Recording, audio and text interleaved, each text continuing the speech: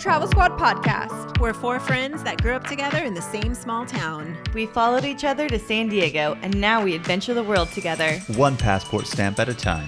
We're here to share our travel stories and inspire you to go on your own adventures. Even if it starts with your own backyard.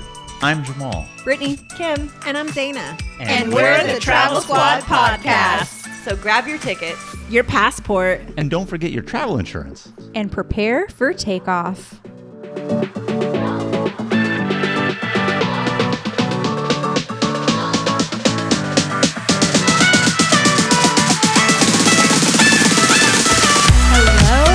Fellow travelers. Hello, everybody. Hey. Welcome to episode 49 of the Travel Squad podcast. Today, we are giving you a breakdown of Florida's 3 national parks.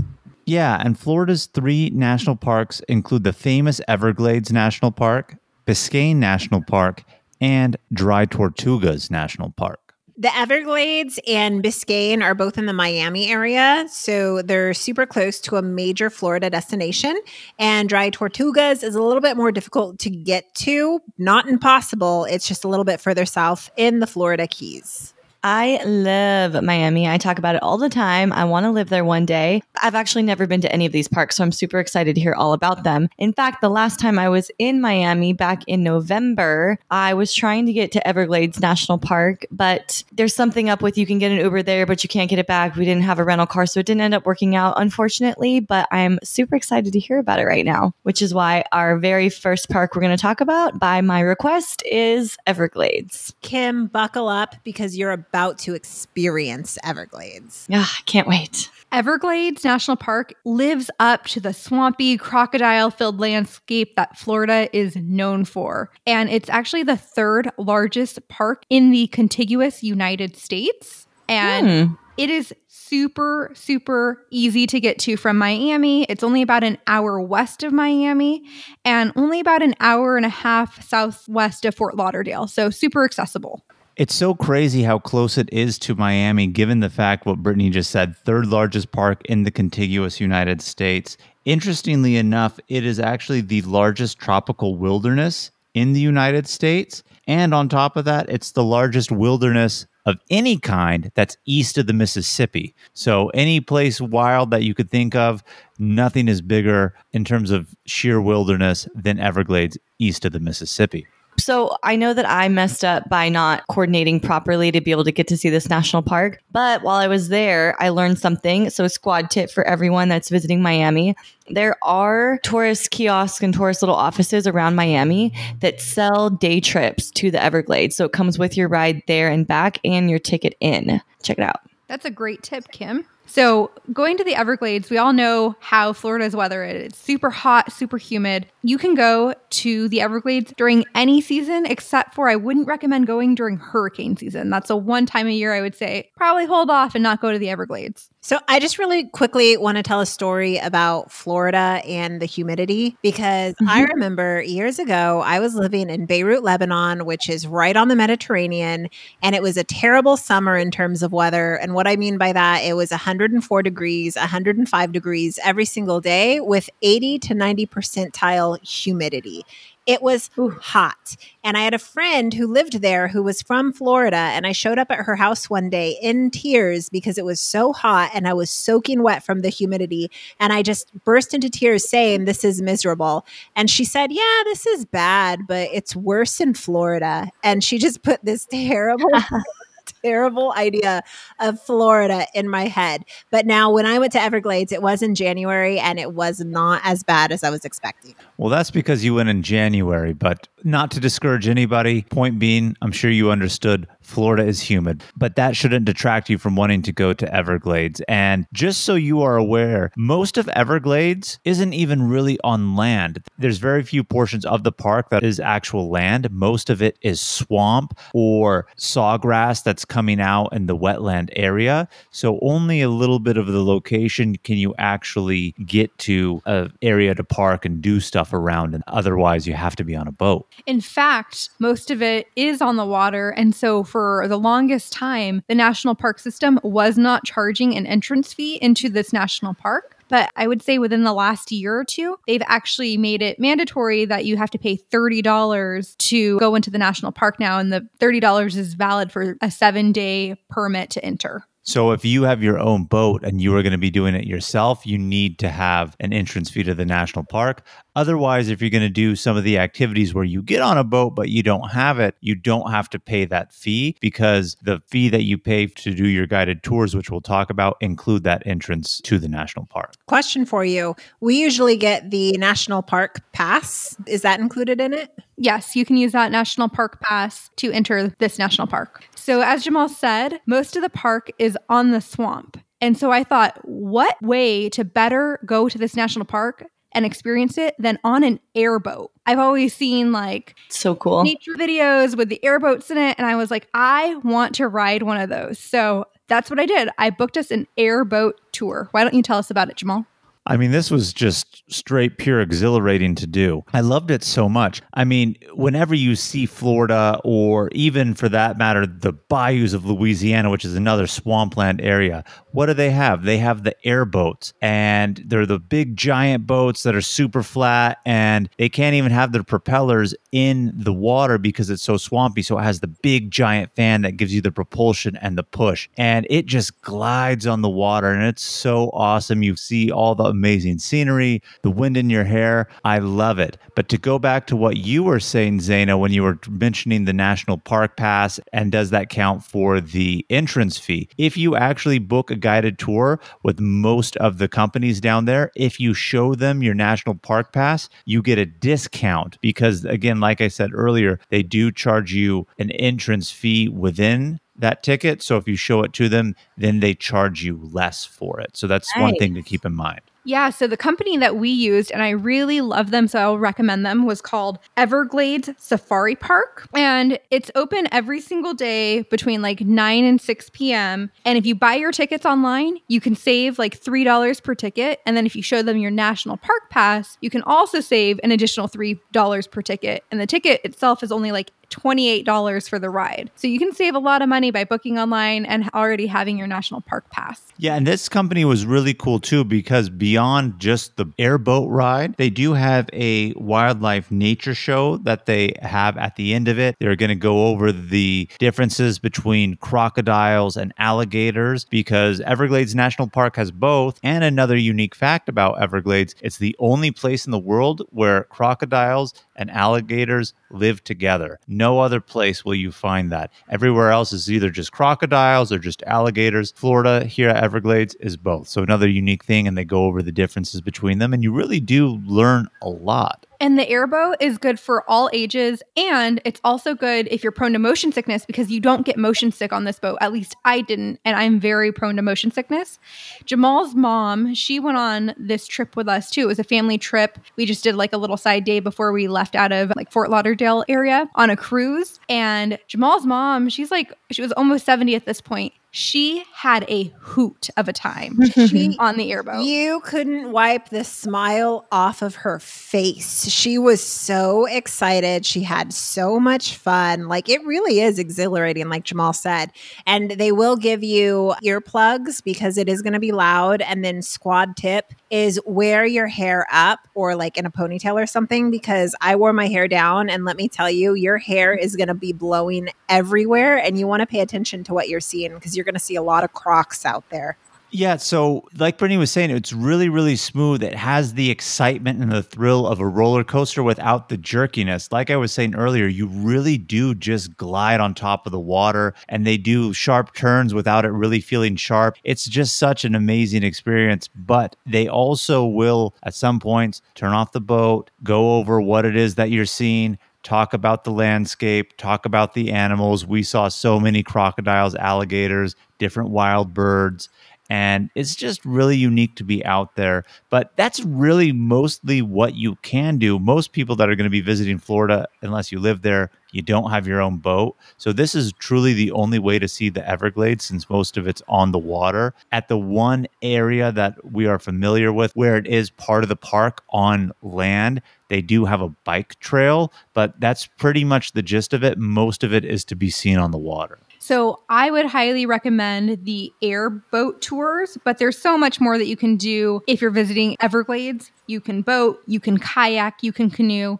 I was a little afraid to do like some kayaking or canoeing. Like I was like, what would happen if we came across a crocodile or alligator, or if we fell in the water? I wasn't really ready to risk my life at a national park, which is why we chose the airboat. But those are some options. Well, I just want to say, going back to our Big Bear episode when we talked about kayaking and canoeing, Brittany and I kicked ass when we were doing that. Brittany and I are very strong kayakers and canoers. And I agree with Brittany. I'm a little timid that a croc may come and somehow push my boat over or kayak over. I'm going to fall in. But based on yours and Zaina's performance, Kim, when you guys were at Big Bear, if you guys were to do it together, I don't know if you guys would have survived. I think you guys may have been eaten by a croc out there or something. Okay, one, I drank before we went in those canoes, so that's not fair.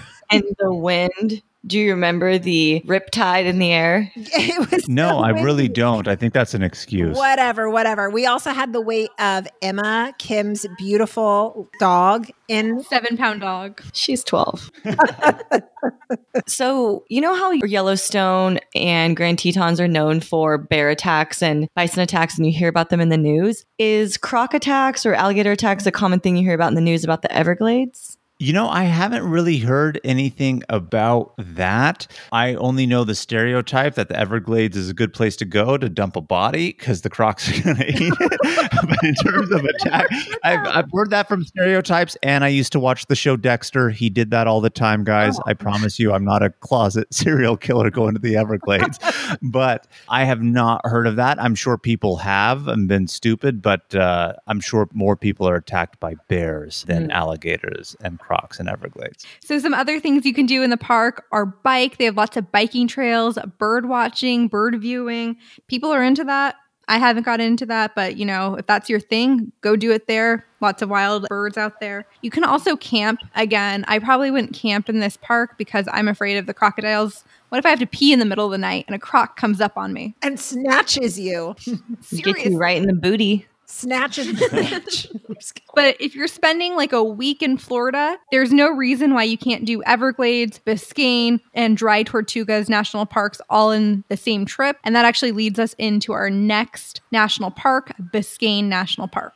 Biscayne. So Brittany and I are the only ones who have been to Biscayne because all the times that Kim's going to Miami, she's being a bougie little bee and living it up and not enjoying nature in the national parks like she should because she doesn't have the squad to motivate her on that one. But Zaina, you haven't been either because we only did Everglades as the family when we went on the cruise. So Brittany and I went on a specific vacation to finish up the 2 remaining national parks that we had. And Biscayne's about an hour and a half drive south of Miami. So really close to the Everglades region. And another unique thing about it, it's pretty much all out in the water. So very few spots that you can get to on land. And Biscayne is really to preserve the coral reef structure, the manatees that they have in the area, and the beautiful Florida waters that they have along the coast. Yes, Biscayne protects a rare combination of aquamarine waters, so beautiful, beautiful crystal clear waters, emerald islands, and fish bejeweled coral reefs. So when Jamal and I went, we actually went snorkeling at Biscayne because, like Jamal said, most of the park is water. 95% of it is truly water. Interesting. And how was the snorkeling? The snorkeling was good. My only complaint about the snorkeling, like we saw lots of fish, but there were a lot of tiny baby jellyfish that would just give you like these little zingers. And you were like, what is that? Yeah. And then we're like, oh my God, like, are we going to get hurt? And no, they're harmless little things. They just zing you. Yeah, I mean, there was a lot of them in the water, so you're not going to be zinged by them all the time. They're pretty much harmless. But Brittany said it so much more eloquently than I describing Biscayne. She put it better into words. But unless you have your own boat, you do, again, have to use a company, take you out on a boat to do some snorkeling, which is exactly what we did. And what company did we use, Brittany? We used the Biscayne National Park Institute to go on these adventures. And they have more than just snorkeling. They have paddleboarding, boating. They have lots of different activities you can do to fit you and your family's needs. Yeah, and before you go out, since it is a national park, these are private companies that work within the national park to provide these tours.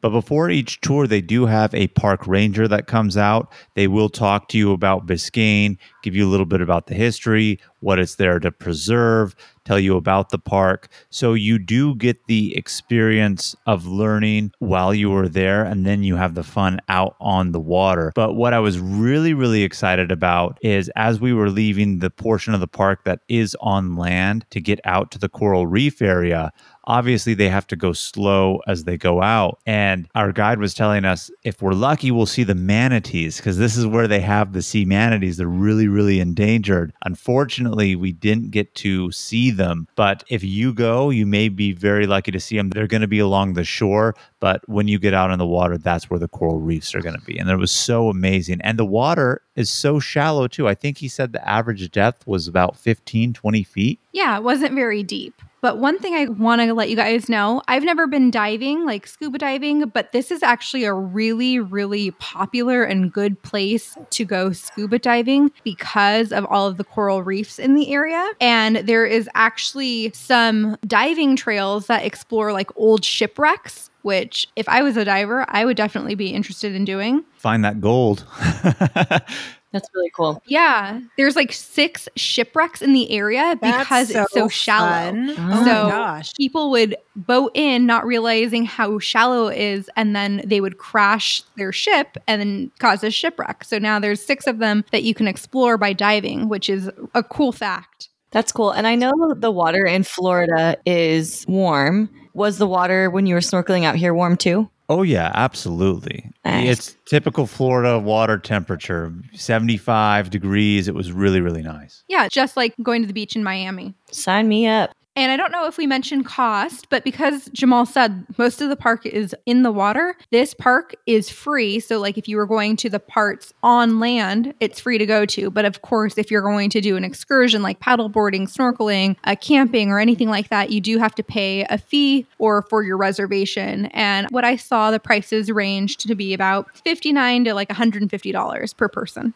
And again, depending on how long you wanted your snorkel adventure to be or whatever it is that you wanted to do. So this is different than Everglades, where in the past, Everglades was free if you had your boat to take out. Can't do that anymore. Biscayne, if you still have your own boat or are going to be renting one yourself, you don't need to do one of the tours and you can get out there on the water for free. I have a question. Maybe you know this, maybe you don't. But like the boats that are shipwrecked, are these like pirates, like from a specific era? I don't know the answer to that, but it wouldn't surprise me. You know, you're close to the Bahamas, you're close to the Caribbean. If we're to believe Pirates of the Caribbean, maybe they are, maybe they aren't. Who knows? Oh, that's so exciting. So like Jamal and I said, we did Biscayne on the same trip as we did Dry Tortugas National Park on, which is the next national park we're going to talk about. And only Jamal and I have been to Dry Tortugas as well. So what's it like there?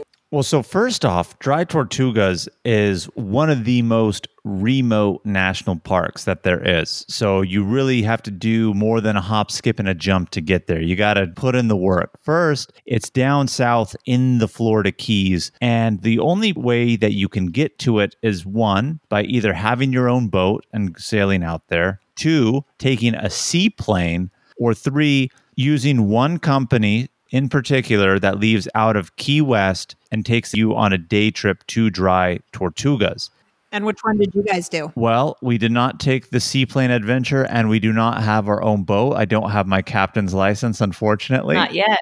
Not yet. That's correct. So we ended up using the tour company, drytortugas.com, and it will lead you to purchase a ticket on, I believe it was called the Yankee Freedom was the name of the boat, but it is expensive. It costs $180 per adult to get out there for your round trip, but it's for the full day. Now, Dry Tortugas is a small cluster of islands that's about 70 miles southwest of Key West, and it's famous for a couple reasons. Dry Tortugas, There, we have some endangered sea turtles that are out there. So if you know your Spanish, you know tortugas is turtle. But they have a very famous military fort from the 1800s called Fort Jefferson that's on there. And it's actually one of the largest brick masonry buildings in the world. And they housed Civil War criminals at that fort, but it's been decommissioned, but it's still there for historical purposes. Like an Alcatraz? Exactly like an Alcatraz, like the Key West version of Alcatraz. So, like Jamal was saying, Dry Tortugas National Park is about 70 miles off the shore of the Key West. It does have like 7 small islands that it includes. And it also has amazing coral reefs. So, it's a good place to go snorkeling. Like Jamal said, the fee to ride the boat, the Yankee Freedom, is pretty expensive. It's $180, but it's an all-day adventure. You wake up, you go to the docking station like first thing in the morning. I want to say like 7:30, 8. They provide breakfast for you. They provide lunch. And then they actually do a tour of the Fort Jefferson if you'd like to partake in that. If you don't, you can go swimming, you can go snorkeling. But at the same time, even though they do include a lot, there is a lot you still have to like plan and bring. So you have to bring your own towel, your own bathing suit, sunscreen, all of the things that you would need to stay safe like while you're at the beach. I have a question for you guys. So you said you paid $180, but like, do you have to pay an additional fee because you're entering into a national park? So is there any type of fee for that? No, it was included in the ferry fee. So if you have the national park pass, do you get a discount? No, I don't believe so. I also want to say that the entrance to the park itself is free. Like if you're entering by seaplane or your own boat, I want to say there's no entrance fee to this national park because it's so remote. So everything is included in your ferry trip. Yeah, the other islands that are around in the area that's part of Dry Tortugas, they're not inhabited. No one's on it. One of them does have a lighthouse on it, but there's no structures. There's no place for you to get food out there. So the only place where they actually have legitimate workers is on the island that has Fort Jefferson, which is the one that we were taken to. And those people is just maybe like one ranger to provide a tour and the person working in the gift shop. And if you're going to be going, because it is so remote, they don't take credit cards out there because they have no way to connect it to any sort of electronic system. They don't have it set up via satellite. So it is all cash out there if you want to buy something in the gift shop. But truly, other than the food that's provided to you by the tour for your breakfast and lunch, if you want anything else, you got to bring it because there's nothing being sold to you on the island.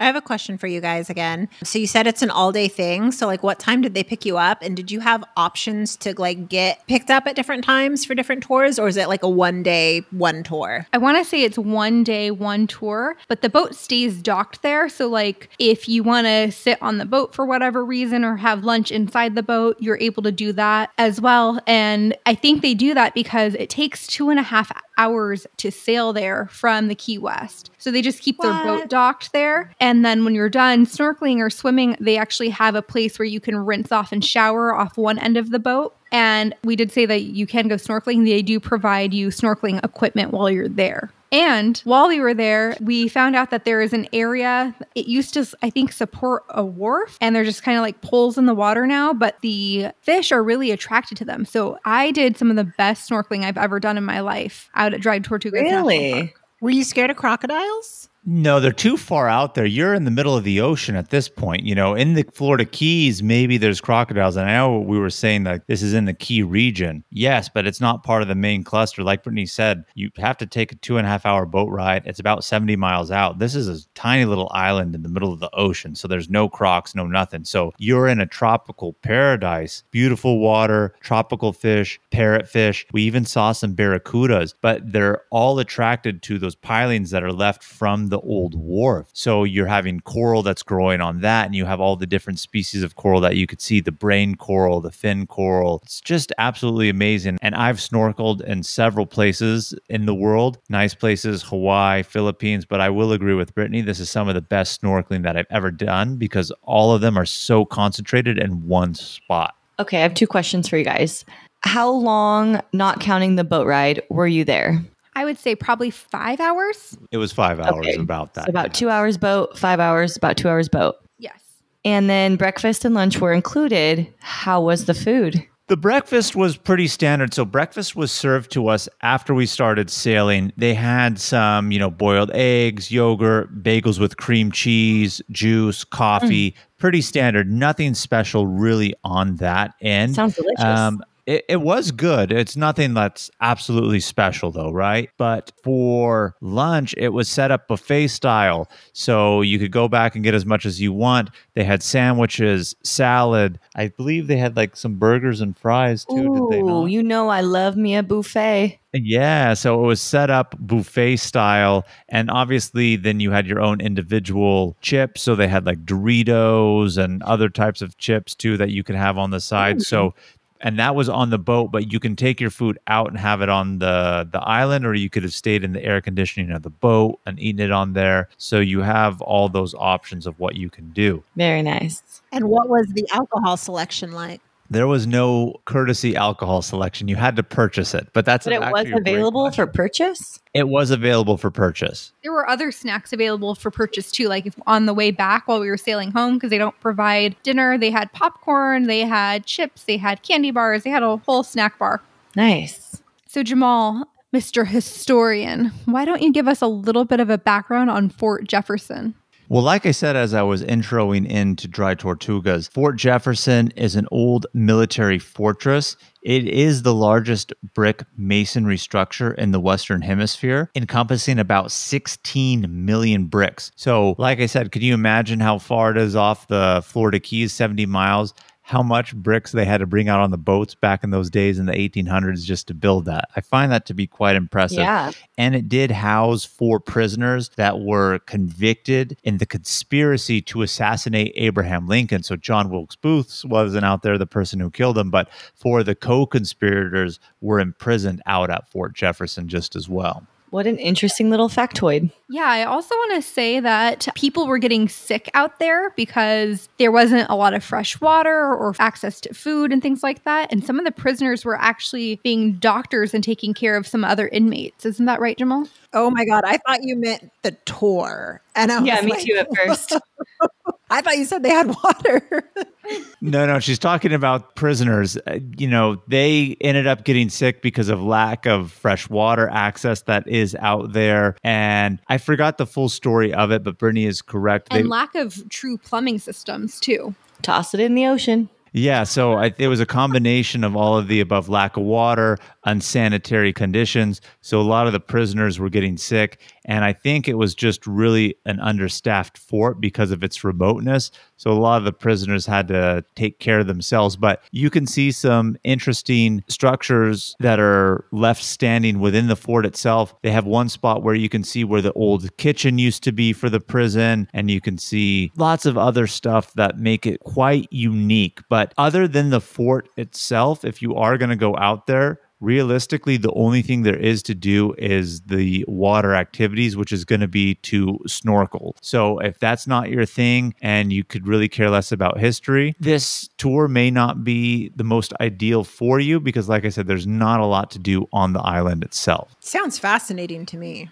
It's a huge structure, like it's a huge fort, and they let you either do a tour with the people that captain the ferry, or you can do your own self-guided tour, and they have some fun facts along the way. And you can go in the stairwells, you can walk on top of the fort, like on the roof, and just get a great view of the island. It's super beautiful, super clear waters that you get to look out to and just kind of like see everything and see everyone out on the beaches and in the water. So I had a great time, but it's a unique place and you're kind of stranded there for 5 hours. So you have to figure out what you want to do. So if you do the tour with the guy who captained you out there, is that at a cost? No, Like, why would you choose one over the other? No, it's free.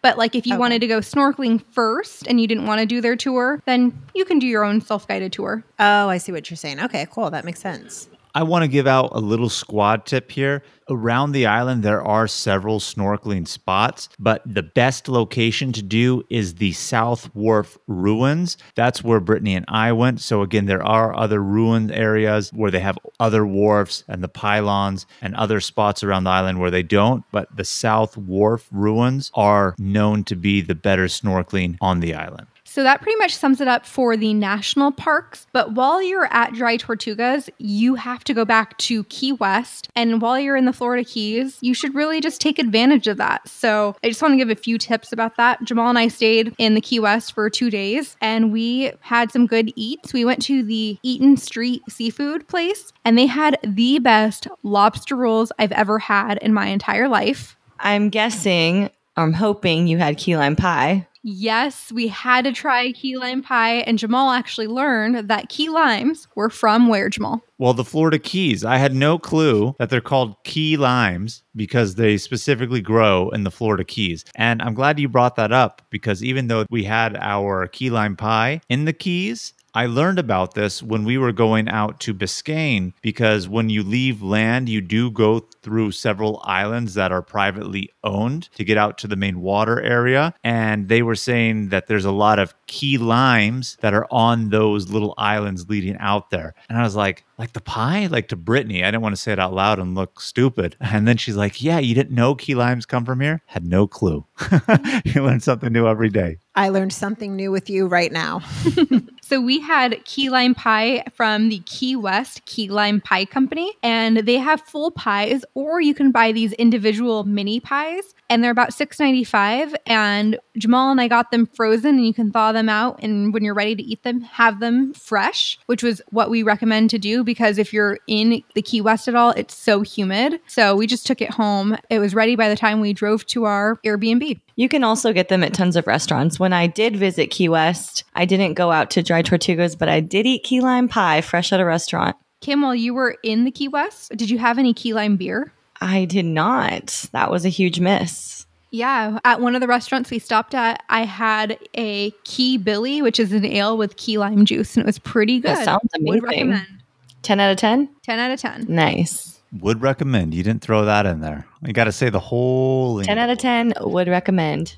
But at the same time, another feature of Key West is going to be the iconic southernmost point in the continental U.S. sign. So Key West is actually 90 miles from Cuba. That sign is a historical landmark. And I don't know if it would be a cool thing to be the homes that live on the corner of that or not, because you have so many tourists that just line up to take their photo of it. But they're going to hate me if they're listening to this. That landmark is at the corner of Whitehead and South Street, but it's a very famous spot where it has the southernmost tip of the United States or the contiguous United States, 90 miles to Cuba. When you were there, you went to it though, Kim, right? I did. You can't go to Key West and not go to it. Right. But one thing I want to say about Key West, and I know we're getting off the national parks, which is what we were talking about, but anyone who hasn't been and you go, I always heard Key West. I always thought it was going to be so nice, beautiful beaches. And I was pretty unimpressed with their beaches, what it looked like. I mean, it was like a college town, which was cool, but it was kind of swampy. And I really wasn't expecting that. I was expecting it to be like pristine because I always thought it was like this beautiful vacation spot. And it just wasn't what I imagined it to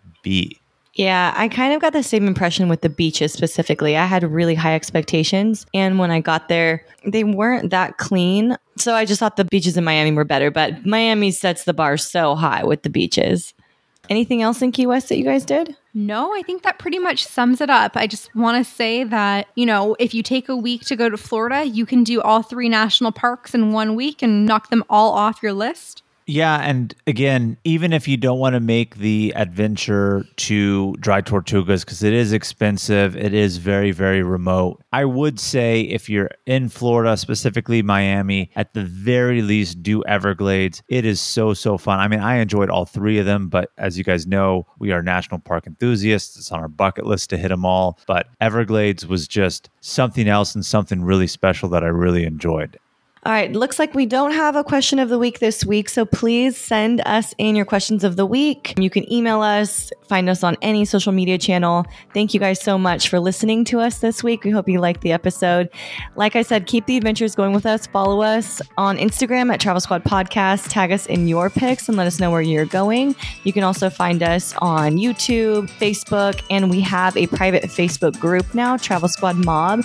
So join that and join the conversation with us there. Yes. Yes. And if you found the information in this episode to be useful, or if you thought we were just plain funny, please make sure to share it with a friend that will enjoy it too. And as always, please subscribe, rate and review our podcast, and tune in every Travel Tuesday for new episodes.